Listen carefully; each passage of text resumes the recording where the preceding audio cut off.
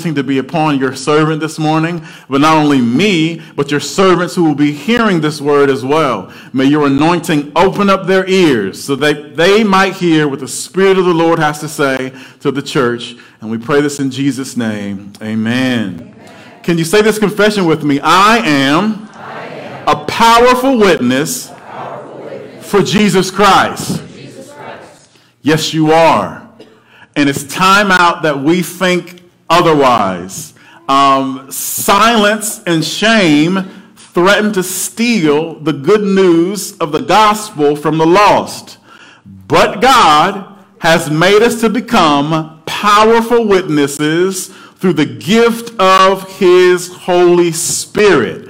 So every single one of you, if you would just allow the Holy Spirit to empower you, you will become powerful witnesses for God. And not only will you become powerful witnesses out of your mouth, but your whole life will be a powerful witness to the glory of God. Many of you have been had brushes with death and should not be here. Many of you have had bouts with depression, but God has given you His joy. Many of you, if not all of you, by the way, were once living in darkness, but God has called you into His marvelous light. Many of you were hell-bound, but you're not hell-bound anymore because you've come to the truth that Jesus Christ saves, and you have a living faith in Jesus Christ. You should be able to say, God, I thank you for what you've done for me, but I know some people around me still that have not received that gift of salvation. And I asked the Lord a question a couple of years ago, and I said, Lord,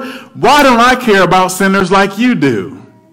Because the truth is, many of us don't truly have a passion for sinners. Jesus had a passion for sinners. What was His passion for sinners? That He was willing to die on the cross for us sinners.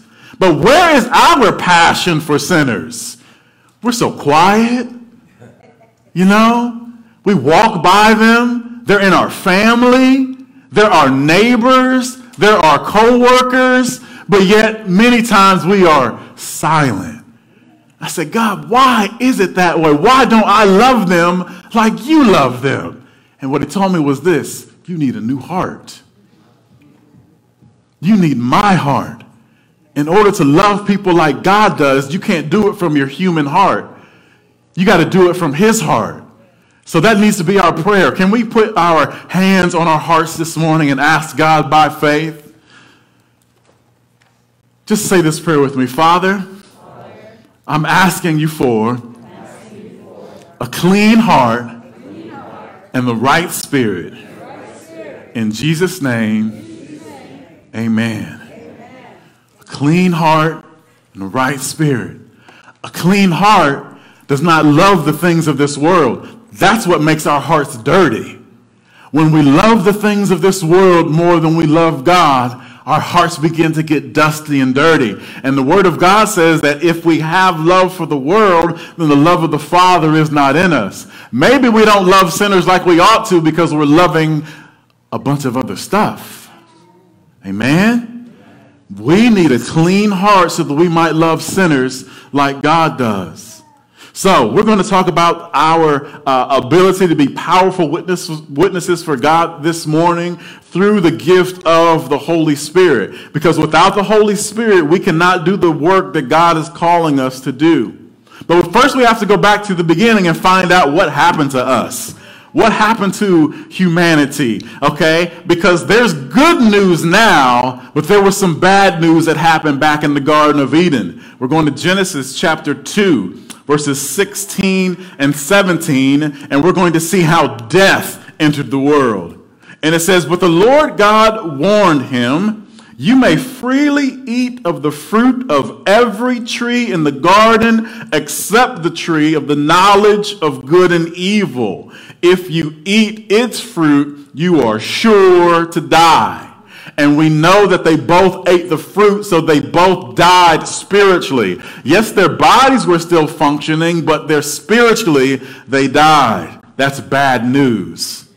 And how did this happen? It's because there was a deceiver that was in the garden, and that deceiver is still here in the world right now. And some of us could even be suffering from some deception right now. Now, you might not be deceived into thinking that Jesus Christ isn't the Son of God, or you might not be deceived into thinking that the Word of God is not true and you should not be obeying it, but we might be deceived in some other areas. You might be deceived if you say things like, I'm just a little bit too shy to share the gospel. You might be deceived into thinking, well, I'm not a preacher, or I don't know if people will accept me if I share the truth with them. So there's deception that can still happen because the deceiver is still here. I hope you're catching that. That we can have some deception currently going on in our lives. I didn't say sin, I said deception. The enemy can deceive us to believe some things that are not true, and they can affect our marriages, they can affect our health, and they can affect our spiritual lives. Genesis chapter 3, verse 13 tells us about this deceiver. Then the Lord God asked the woman, "What have you done?" And she says this, "The serpent deceived me," she replied. "That's why I ate it." Every time we sin, we've been deceived. I hope you're hearing this. Every time we sin, we've been deceived into thinking that this thing called sin will be good for us, all right? And it will not lead to death. It will not lead to disobedience. It will not lead into displeasing God, but yet we still do it because the serpent is a deceiver. Revelations 12:9 tells us this, "The great dragon, the ancient serpent called the devil or Satan, the one deceiving the whole world, was thrown down to the earth with all of his angels." So the enemy is still deceiving the world right now. And as Christians, we have to be careful that we're not deceived.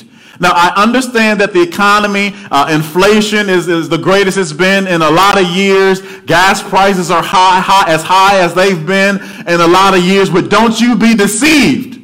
God is still good. And God is still faithful. And God is still going to provide for you. So don't let this bad news come in and deceive you. We don't behave as the world behaves. When you see the world down, that doesn't mean it's time for you to get down, because you've already bowed down to the King of Kings and Lords of Lords. We don't bow down to a bad economy.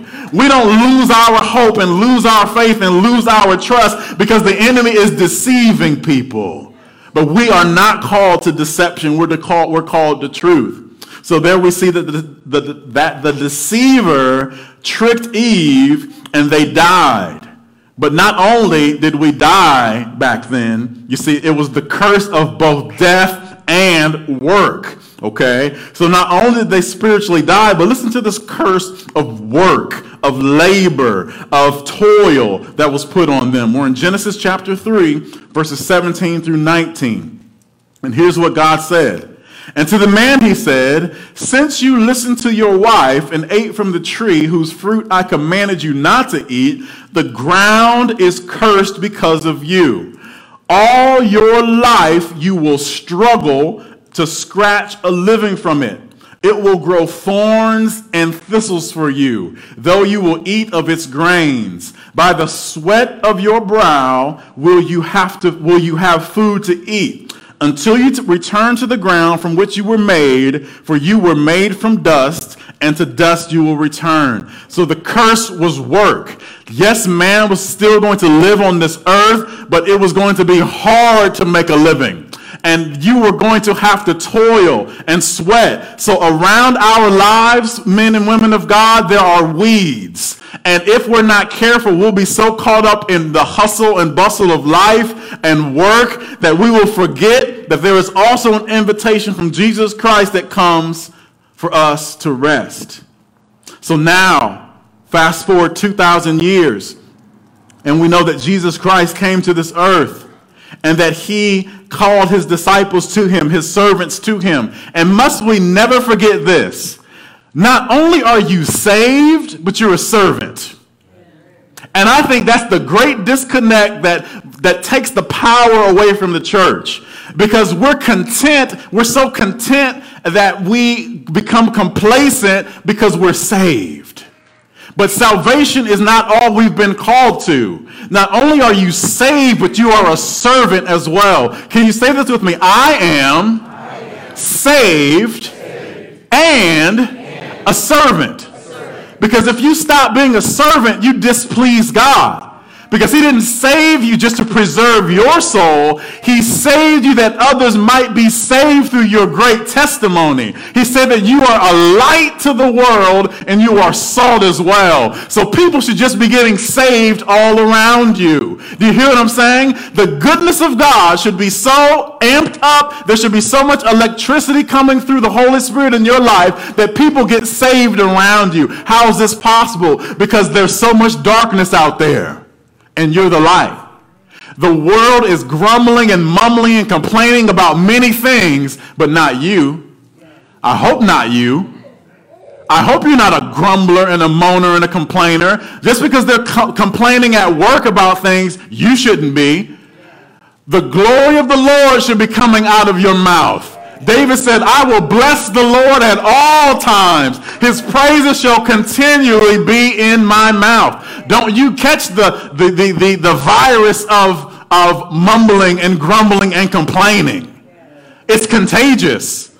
When people around you begin to moan and groan, oh man, gas price is so high, I'm going to have to ride my daughter's skateboard to work. All right? When they do all that stuff, you don't begin grumbling and complaining. You just say, oh man, I praise God that I got a full tank of gas. And even when I get on E, he will supply me. Even if I have to drive with a half a tank or a quarter tank to the end of the week, I'll make it. I know you guys have had great faith when that thing was on E and you needed to get to the gas station, right?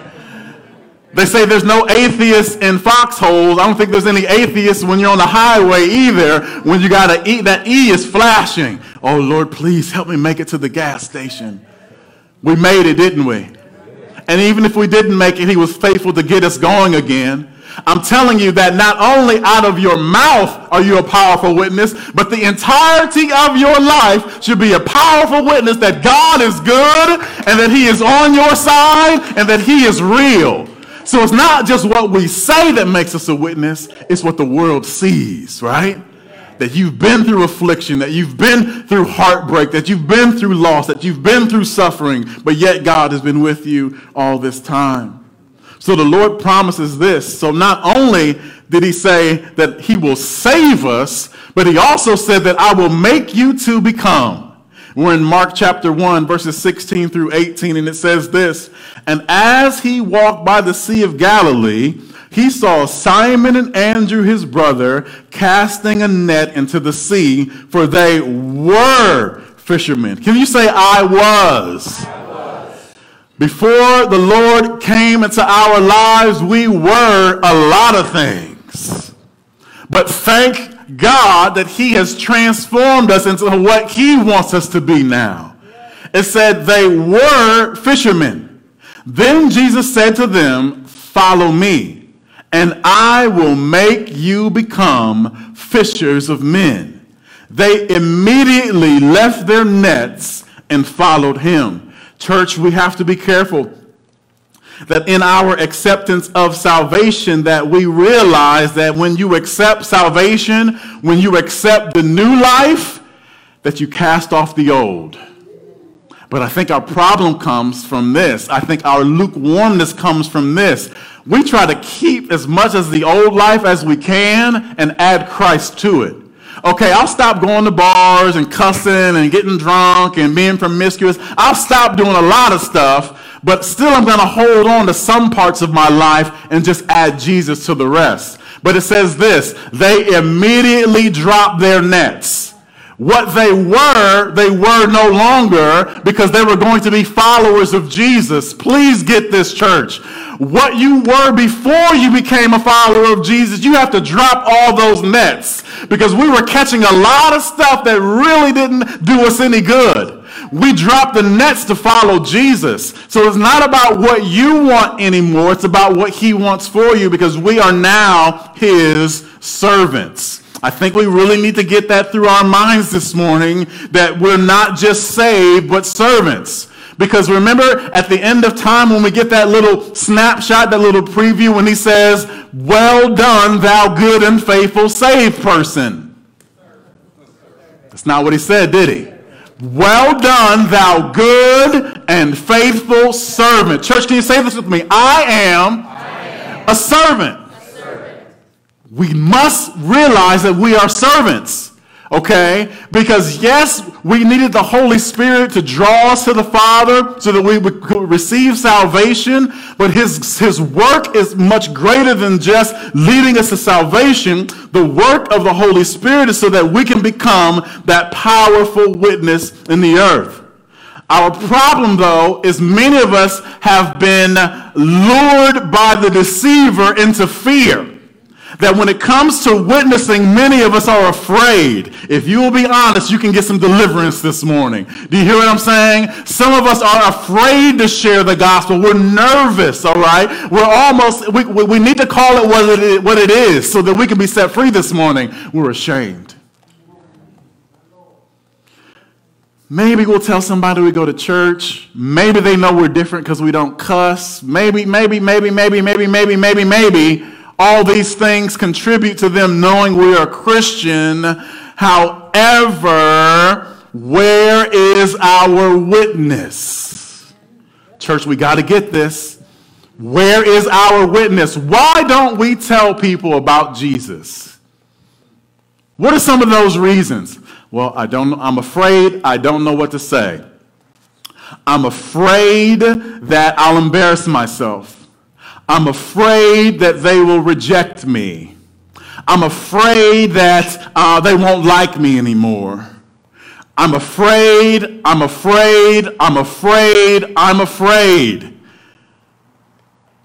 Luke chapter 9, verses 23 through 26.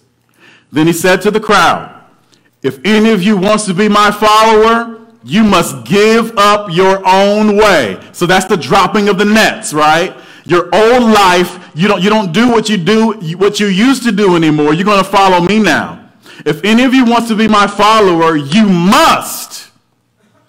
That's a command. You must give up your own way. Take up your cross daily and follow me. Why do we have to take up a cross? Because we have to deny our emotions and feelings. Fear can be an emotion. Anxiety can be an emotion. But if you're going to follow me, you're going to have to deny yourself and don't allow your fear or your feelings to be greater than your faith. Verse 24, if you try to hang on to your life, you will lose it. But if you give up your life for my sake, you will save it. And what do you benefit if you gain the whole world, but you yourself are lost or destroyed? So we're going to transition right into a new verse after that. He's talking about that we have the ability to be lost and destroyed if we're not willing to forsake the entirety of our lives and become followers of Jesus Christ. I'm going to forsake the entirety of my life. You see, many of us will be awarded for our years of service at jobs. And many of us are not timid when it comes to doing our natural jobs. But when it comes to doing your spiritual job, the thing that God saved you for, we're afraid to do it. And the Bible goes on to say this, verse 26, if anyone is ashamed of me and my message, say this with me, I am a servant. I am a messenger. Church, you got to get this. This is how the world gets saved, through our mouths. So not only are you Christians who are saved by grace and by faith, but you are messengers as well. And this is the part of Christianity that has churches dying.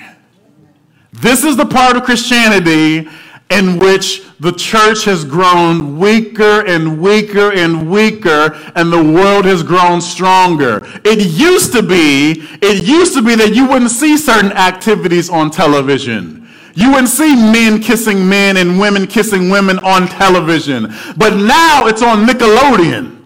Now it's on the kids' shows that they even have same-sex couples. Why? Because the church has been silent because we have no message. We got our salvation, but we have no message. We're not declaring anything. We've been content with just being saved and saying, I'm not going to hell, and that's all I need to know. But we're not just saved, we're servants, right? If anyone is ashamed of me and my message, the Son of Man will be ashamed of that person when he returns in his glory and in the glory of the Father and the holy angels. Can you say this with me, church, by faith? I am not ashamed. I am not ashamed. The power of the Holy Spirit is what will knock the shame right out of your system. The power of the Holy Spirit should be overpowering your own emotions and your own fear. Let's continue. We're in 2 Timothy now, chapter 1, verses 5 through 11. Because faith is going to help us overcome the spirit of fear. We can't stand by anymore and watch our relatives, neighbors, and coworkers go to hell. Because that's exactly what we're doing. Can we be honest? If we don't tell them about Jesus, and we know we didn't tell them about Jesus, then their blood can be on our hands. Let me tell you something. There is nothing harder for me to do as a pastor than to preach a funeral of someone that I don't know if they're going to heaven or hell. And I can't preach a funeral so good that it make it seem like, oh, this person is with the Father now. Because sometimes I don't know. Because sometimes the person that is lying before me in this box, they didn't have the fruit of being a Christian. So I can't stand up here and lie and say, he's with the Father now. So what I do at a funeral is just preach the gospel to the living. I've got to tell those who are still alive that one day you'll be in this box and you're bound to set after that. There is no purgatory. There is no another chance to get it right. Our chance to get it right is right now, and the world needs this message. They need to hear it from your mouth that Jesus Christ is Lord. So how are we going to get rid of this fear? Well, first of all, God didn't give it to you. That's the first thing we need to recognize as we get rid of the fear to witness, all right? God didn't give it to you. 2 Timothy verse 1, verse 5. I remember, this is Paul writing to Timothy, I remember your genuine faith. Can you say this, church? I have genuine faith. And the reason you have genuine faith is because God gave us all a measure of faith. And God doesn't give counterfeit or generic things to us. He's the Father of good gifts, right? So you have been given genuine faith. And Paul is reminding Timothy of this. I remember your genuine faith, for you share the faith that first filled your grandmother Lois and your mother Eunice. And I know that same faith continues strong in you. So as your pastor and as the messenger of the Holy Spirit this morning, I want to declare over you that I know that that strong faith resides in every single one of you right now. Take your eyes off fear, reject it, and every time you feel it coming, just say, Satan, get behind me, because I have strong and genuine faith.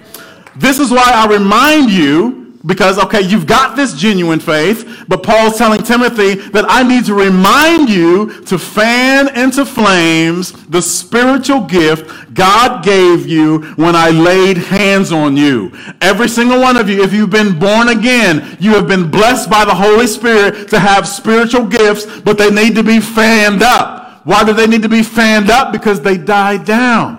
Because if you're walking around just content in your salvation and never even having to use the spiritual gift to share God with people, then that flame is dying down and it needs to be fanned up. So my prayer, God, is that you would fan up the flames of the spiritual gift within this church and your church worldwide so that we might rise up in this dark hour to be the light that you're calling us to be. In Jesus' name. Verse 7, for God has not given us a spirit of fear and timidity, but of power, love, and self-discipline. Fear comes from hell.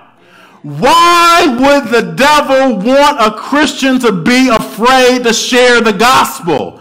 So that he can murder the people around them. So that he can keep those around them in darkness and that they would have the same judgment of hell that he will. He keeps you quiet so people can die. He keeps you quiet so your family members can go to hell. He keeps us quiet so our co-workers can go to hell. That's why you have that fear. That's why you can't open your mouth. So you might as well picture Satan himself as a snake coiling himself around your head and mouth and squeezing your mouth shut so that you won't say anything about Jesus so he can kill the people around you. So the next time you feel that fear about sharing God, you need to cut the head of that snake off and say, Satan, the Lord rebuke you. And then you allow the power of the Holy Spirit to come up and out of you and into the ear of the one that needs to hear the gospel. Verse 8. So never be ashamed. Did I read all verse 7? For God has not given us a spirit of fear and timidity, but of power, love, and self-discipline or self-control or a sound mind. So instead of having a spirit of fear, what we need to realize as his servants and messengers, that instead I have a spirit of power. Say this with me. I have the power to witness. Say this with me. I have the love to witness. I have the discipline to witness. We are not just churchgoers, right? Please. We are not just the saved. We are the servants as well. And verse 8 goes on to tell us this. After we learn that fear doesn't come from God, after we learn that we have power, love, and a sound mind, verse 8, then right after that in the Bible, you always hear people say this. For the Lord has not given us a spirit of fear, but of power and love and self-control or a sound mind. But nobody goes into the next verse. The next verse is so important because you are not just saved, you are servants, right? So never be ashamed to tell others about the Lord. Did you even know that verse followed? See, that verse is so popular about we don't have the spirit of fear. But we need to make verse 8 popular. So never be ashamed to tell others about our Lord. So now do you see the correlation between the spirit of fear and being ashamed to tell people about Jesus?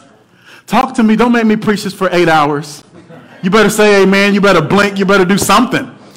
All right? I hope you're getting this, okay? Fear comes from the devil so that you don't tell people about Jesus. He has not given you the spirit to be afraid. He has not given you a spirit of being ashamed, but he's given you power and love and self-discipline. Verse 8, so never be ashamed. Say this with me. I will never be ashamed to tell others about my Lord.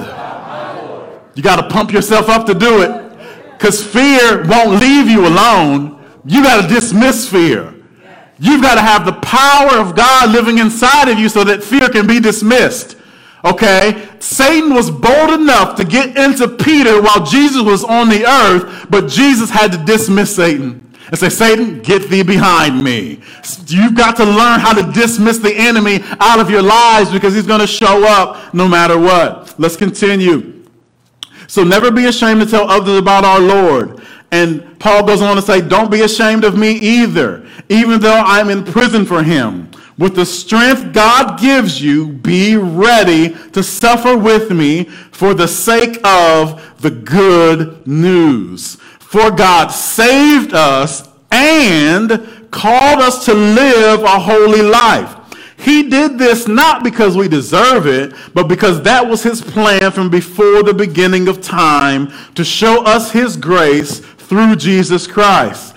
And now he has made all of this plan to us by the appearing of Christ Jesus, our Savior. He broke the power of death and illuminated the way to life and immortality through the good news. Church, can you say the good news?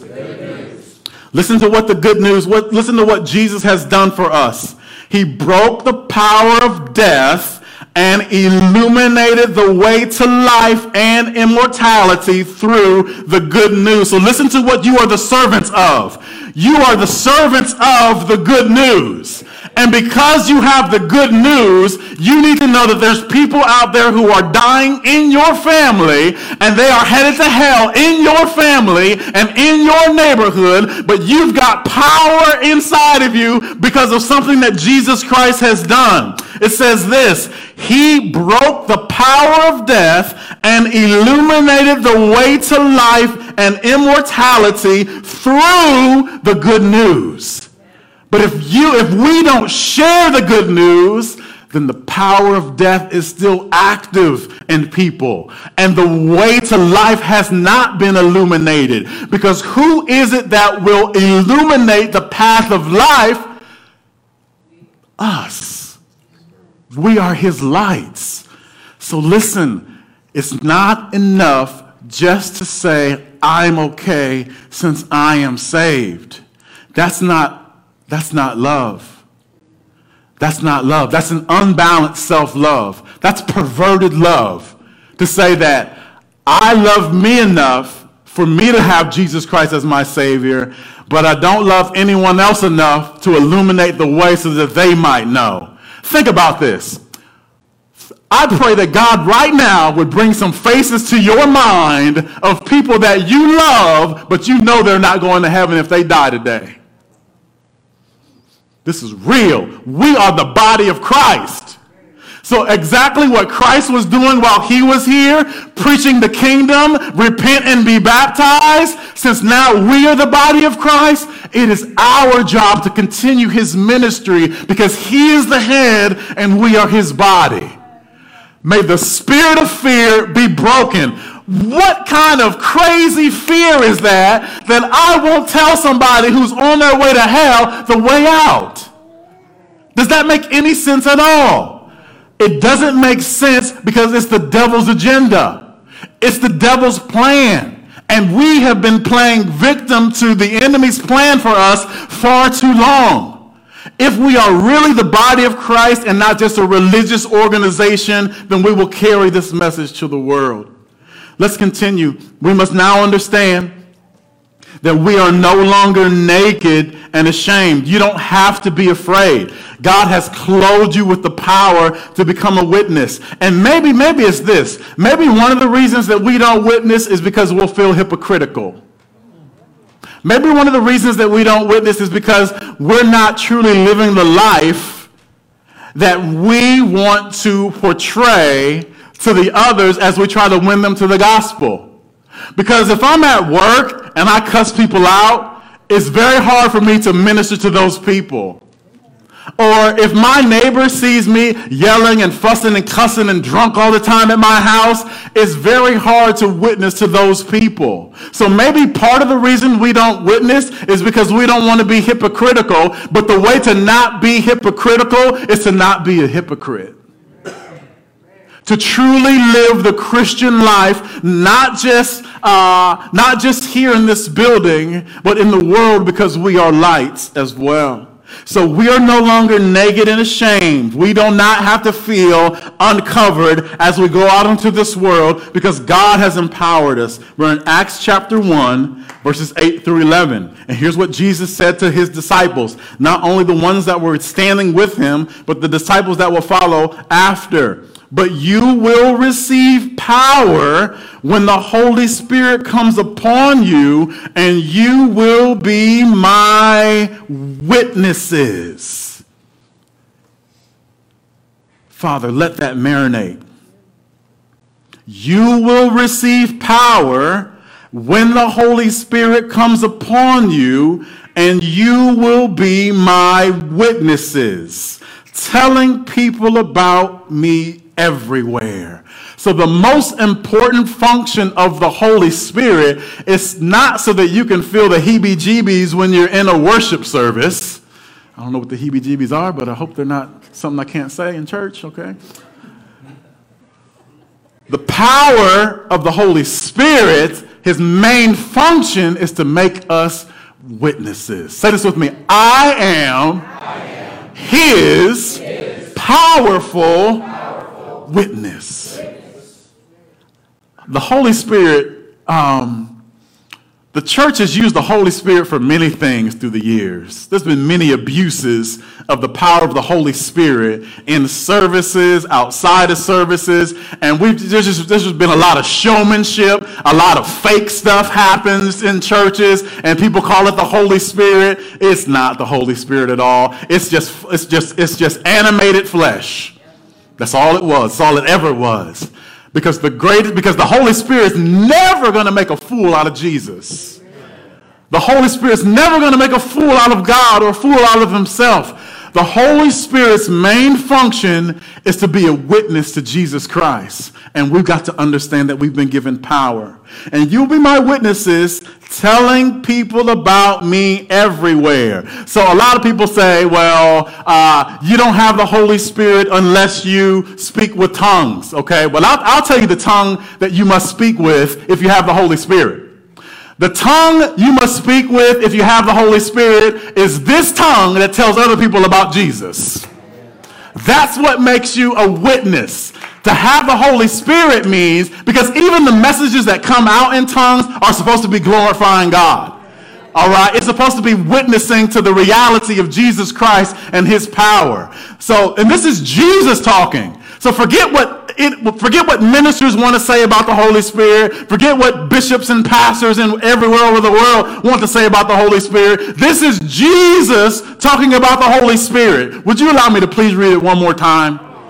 But you will receive power when the Holy Spirit comes upon you, and you will be my witnesses, telling people about me everywhere in Jerusalem, throughout Judea, in Samaria, and into the ends of the earth.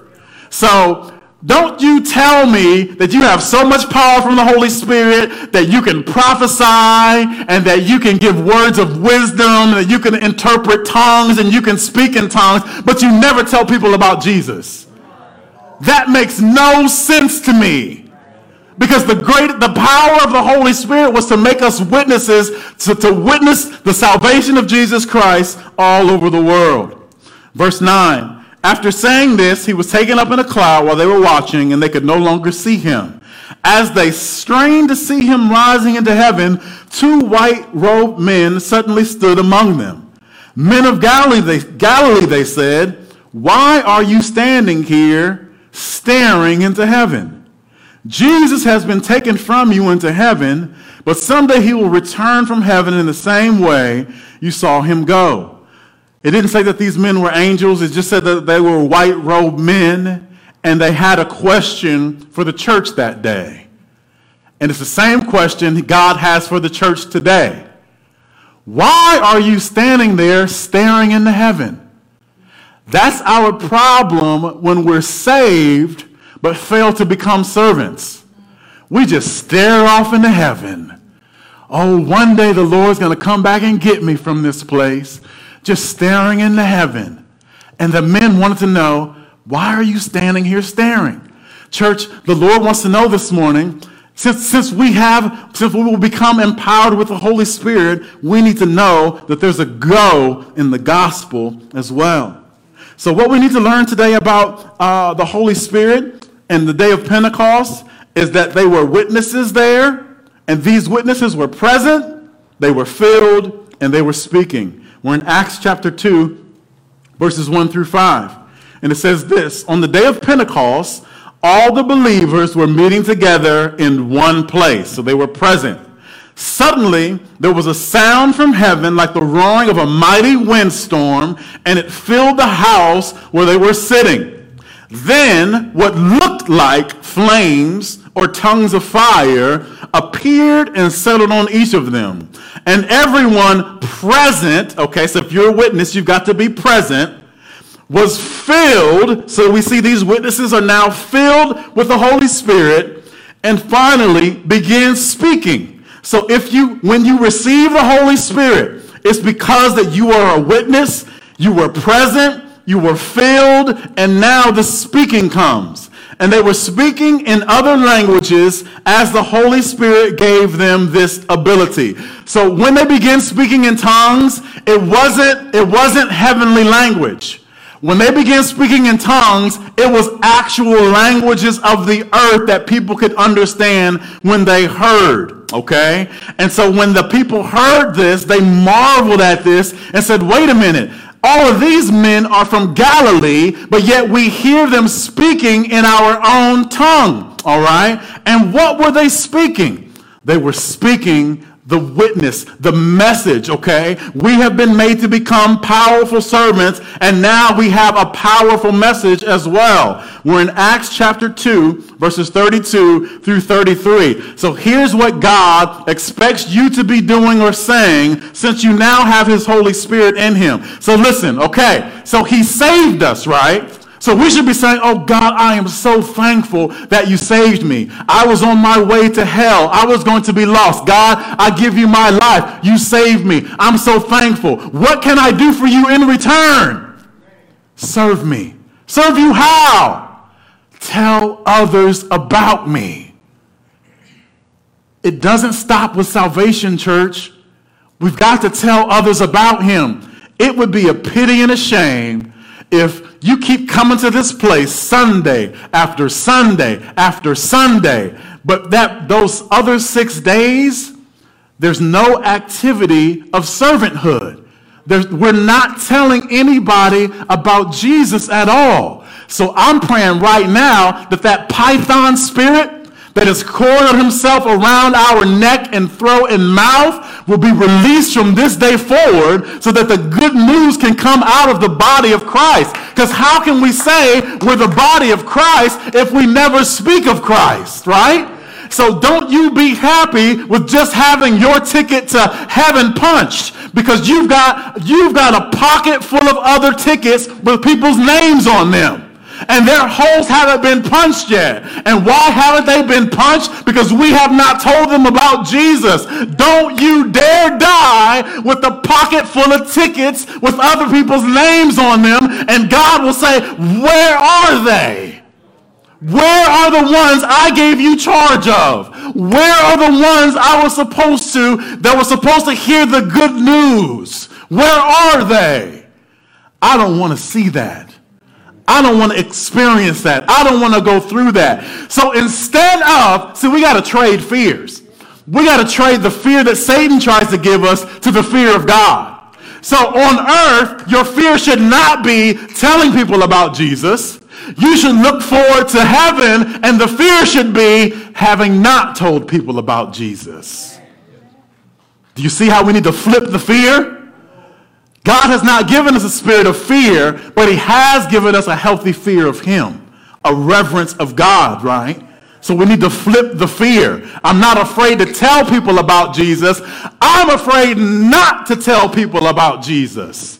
That's how we have to do that. So what is the good news? What is the powerful message? Okay, so people were speaking in other tongues on the day of Pentecost, and they were saying a message. Peter gives us a preview of what they were saying in verse 32.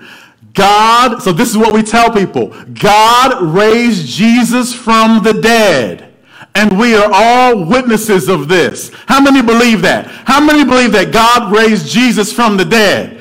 Okay, so listen to this. Now, we need an even greater faith than the one who wrote this, because they were eyewitnesses. Okay, but we are witnesses still by faith, right? It's greater to believe having not seen. So you are still a powerful witness of the resurrection of Jesus Christ because your faith says so. So we must be armed with this good news still. All right, here's what we tell people. God raised Jesus from the dead, and we are all witnesses to this. You know how I know you're a witness? Because you are nothing like the sinner you used to be. You are a witness because God has delivered you from the enemy's traps of death and filled you with his spirit. You are a living testimony to the reality of Jesus Christ having come to this world and died and being raised again. Verse 33, now he is exalted to the place of highest honor in heaven at God's right hand. And the Father, as he has promised, gave him the Holy Spirit to pour out on us, just as you see and hear today. So Jesus dies and goes to heaven, and he says, listen, I'm not going to leave you comfortless. I must go away. Because what did he have to do? He had to pour out his Holy Spirit from heaven. What a beautiful thing. What a beautiful event, that although John the Baptist saw God pour out the Holy Spirit on one when Jesus was baptized, now that Jesus went to be back with the Father, he has given the gift of the Holy Spirit. And he said, you know what? I'm going to pour out my Spirit on all flesh in the last days. And that's what we have. That's who we have. And now we have the power to be his witnesses. What else is the good news? Acts chapter 2, verses 36 through 41. So this is what we are armed to preach, okay? We tell people about this. And this is what will happen once we do it. Peter says this to the crowd. Thousands of people there, okay? That's how you know you got the power to witness. We can't hardly tell one, and he's talking to thousands, right? So let everyone in Israel know for certain that God has made this Jesus, whom you crucified, to be Lord, to be both Lord and Messiah. Listen to what happened. Peter's words pierced their hearts. Listen to me. When you share the gospel in love to those who don't know Jesus, it's going to pierce their hearts. Okay? And they said to him and to the other apostles, brothers, what should we do? Listen, I want you to witness this. Oh my goodness, it's a tragedy if we never witness this. Listen, we think they don't want to hear about Jesus, but their spirits are trapped. Their souls are dying inside. Their souls need to come alive, and we've got the light that illuminates the way to heaven. Every sinner wants to know God. But the devil, the God of this world, has blinded their eyes. How do they become unblinded? Faith comes by hearing. So when you tell a person about Jesus, it removes the blinders from off their eyes. If the Spirit has called you to do it, the time is right, and it pierces their heart, and they cry out and they say, brother or sister, what must I do to be saved? If we're the body of Christ, we should be witnessing that, right? But we're just so happy with, oh, I got money in the bank. I know I'm going to heaven. I've got a decent car, decent home. I'm happy. I'm just waiting to die. We're just waiting to die when people are dying and going to hell all around us. You've got a pocket full of names. These are the people that we need to be witnessing to when the time is right. When the time is right, the Holy Spirit will be there, and there will be no fear that you have to give into. It must be the timing of the Holy Spirit, because the time is not always right to give the gospel to someone. But at the urgency of the Holy Spirit, when he moves you in compassion and say, the time is right, man, I guarantee you that blood is on our hands. When the Lord says the time is right, tell them now, and we don't do it, that is sin. Because the Bible says, for those who know to do what is right and do it not, to them that is sin. Church, if we're really the body of Christ, then when he has a thought, we move. Just like your body. When your body has a thought to do something, the body responds. If you're really saved and really have the Holy Spirit inside of you, and we are really the body of Christ, whatever he wants, whatever his will is in heaven, his body does on earth. Okay? Verse 38, they asked, what should we do to be saved? Verse 38, Peter replies, you guys, we need to know this, okay? You know, for the Lord is my shepherd, I shall not want. I'm glad you know that, but that only helps you, right? You need to get in the scripture and study so that you might be able to help others as well. When you read the Bible, it's not just for your growth. When you read the Bible, it's so that you might become powerful witnesses to those who God is sending you to. Because the Bible says that the Holy Spirit will remind us of all truth. But first, we've got to put the truth in. So Peter replied, each of you must repent of your sins and turn to God. How do you witness to someone? You got to tell them, you must repent of your sins and turn to God and be baptized in the name of Jesus Christ for the forgiveness of your sins. Then you will receive the gift of the Holy Spirit. This promise is to you, to your children, and to those far away, all who have been called by the Lord our God. Then Peter continued preaching for a long time, strongly urging all his listeners. Say this with me, Lord, help me strongly urge my listeners. Okay, thank you. Verse 41, strongly urging all his listeners, save yourselves from this crooked generation. The sad part of the church right now is that many of us are being entertained by the same things that entertain the world. And that's why it's hard to speak out against some stuff, because we like it too. It's hard to speak out against something that somebody else is doing if we're enjoying it too. All right, finally, God has made us to become witnesses of the blessing of life and rest. I opened up with the curse of death and work, but since Jesus Christ has came, died, been resurrected, said it is finished, now we have become witnesses to the blessings of life and rest. So, Jesus has offered us life and continues to offer life. In John 10:10, it says, the thief does not come except to steal and to kill and to destroy. I have come that they may have life and that they may have it more abundantly. So Jesus offers life. We took life as it was offered to us, and now we continue to offer it to others. Jesus also offers rest. We said that the curse was to work and to labor. Even the law that was given through Moses was work and labor for salvation. But Matthew 11:28-30 tells us this. Then Jesus said, come to me, all of you who are weary and carry heavy burdens, and I will give you rest. Take my yoke upon you. Let me teach you, because I am humble and gentle at heart, and you will find rest for your souls. For my yoke is easy to bear, and the burden I give you is light. So now we have been armed to share the good news. At the beginning of the service, you were all handed a piece of paper. If you could get that paper out right now and turn to the page that says life on the front. Love, identity, faith, and eternal purpose. If you're watching online, all you have to do to get this is go to the app, okay? Go to your app store, type in New Life Lima, and pull up today's sermon, and you will see the notes there, and every page that we're holding here, you'll be able to see in front of you after the message. So, church, God has given us 8 foundational principles that I teach from here.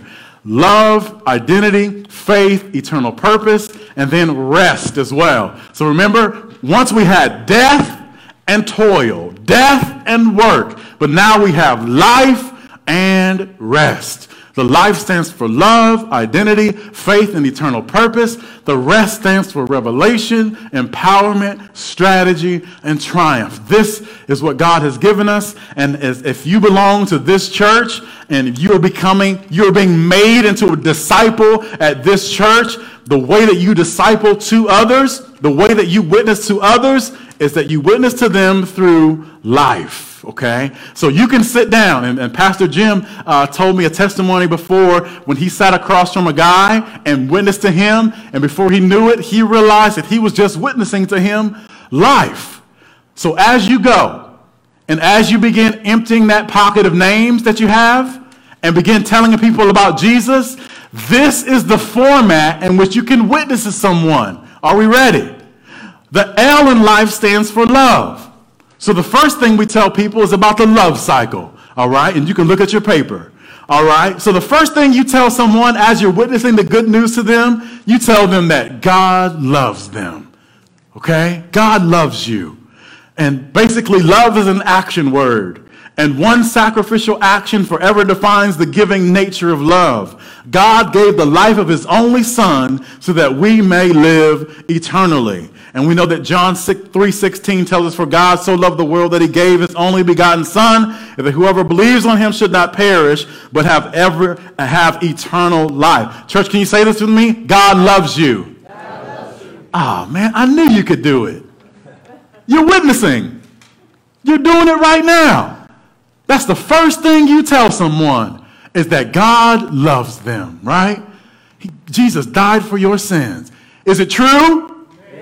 Yes, don't you ever be afraid to share the truth. This is truth, okay? The next thing that you tell them is that they have to learn how to begin to love God back, right? And how do we do that? Well, the Lord obediently laid down his life for us, and in return expects us to love him back by sacrificing our own will and obeying his commandments. So after you tell a person that God loves them, you have to tell them that God expects us to love him back. And they'll want to know how, and you just tell them that, well, he wants us to be obedient to his commandments. They're not rules that take the fun from life. They are just guidelines that will let us have true life and be blessed, all right? The third step that you tell them about love is this. You have to tell them that you have to begin to love yourself now the right way, all right? Loving the new creation you've been made to be in Jesus Christ and willingly sacrificing the old. So when we were in sin, we used to love ourselves the wrong way. We gave into all the evil passions and desires of our heart. But once you come to Christ, you begin to love yourself the new way. You love the new spirit, the new man, the new woman you've become in Christ. And then finally, the final step of love that you'll share with someone is you'll tell them that they have to learn to love others, okay? Learning to love others the way God loves us and the way we love ourselves sacrificially, all right? So that's what you tell them about love. And it might not be all in the same conversation because you are disciple makers. Say this with me. I am a disciple maker.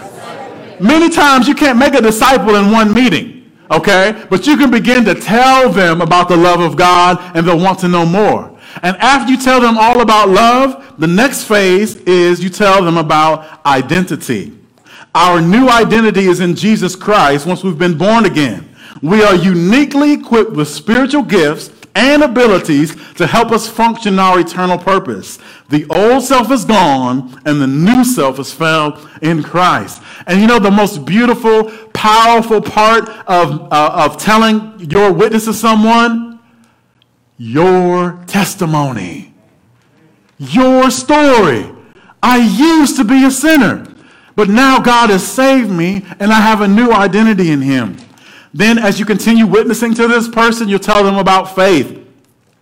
It's a measure of supernatural ability, causing us to believe God is capable of doing everything he said, absent of visible proof. You tell them about faith, that you know what? Now that you're born again, God has given you the supernatural ability to believe his word and that it is true. And then finally, you begin to tell them about their new purpose, their eternal purpose. Before we were born, God knew us and the calling he had for our lives. Every invention has a purpose, and we are no different. Through love, identity, and faith, we are well equipped to fulfill our purpose and hear, well done, good and faithful servant, by living a life that glorifies God and reconciling the lost by sharing the gospel. Can you say this with me, church? I am a reconciler. So the people that we carry their names on our hearts, in our pockets, wherever, they owe a debt, okay? Because the wages of sin is death. So if the people we know and never witness to, if they die still having that debt, they go to hell. Because the wages of sin is death. But say this with me. I am a reconciler. So what you do with that stack of names that are written on your heart, you begin to reconcile the debt.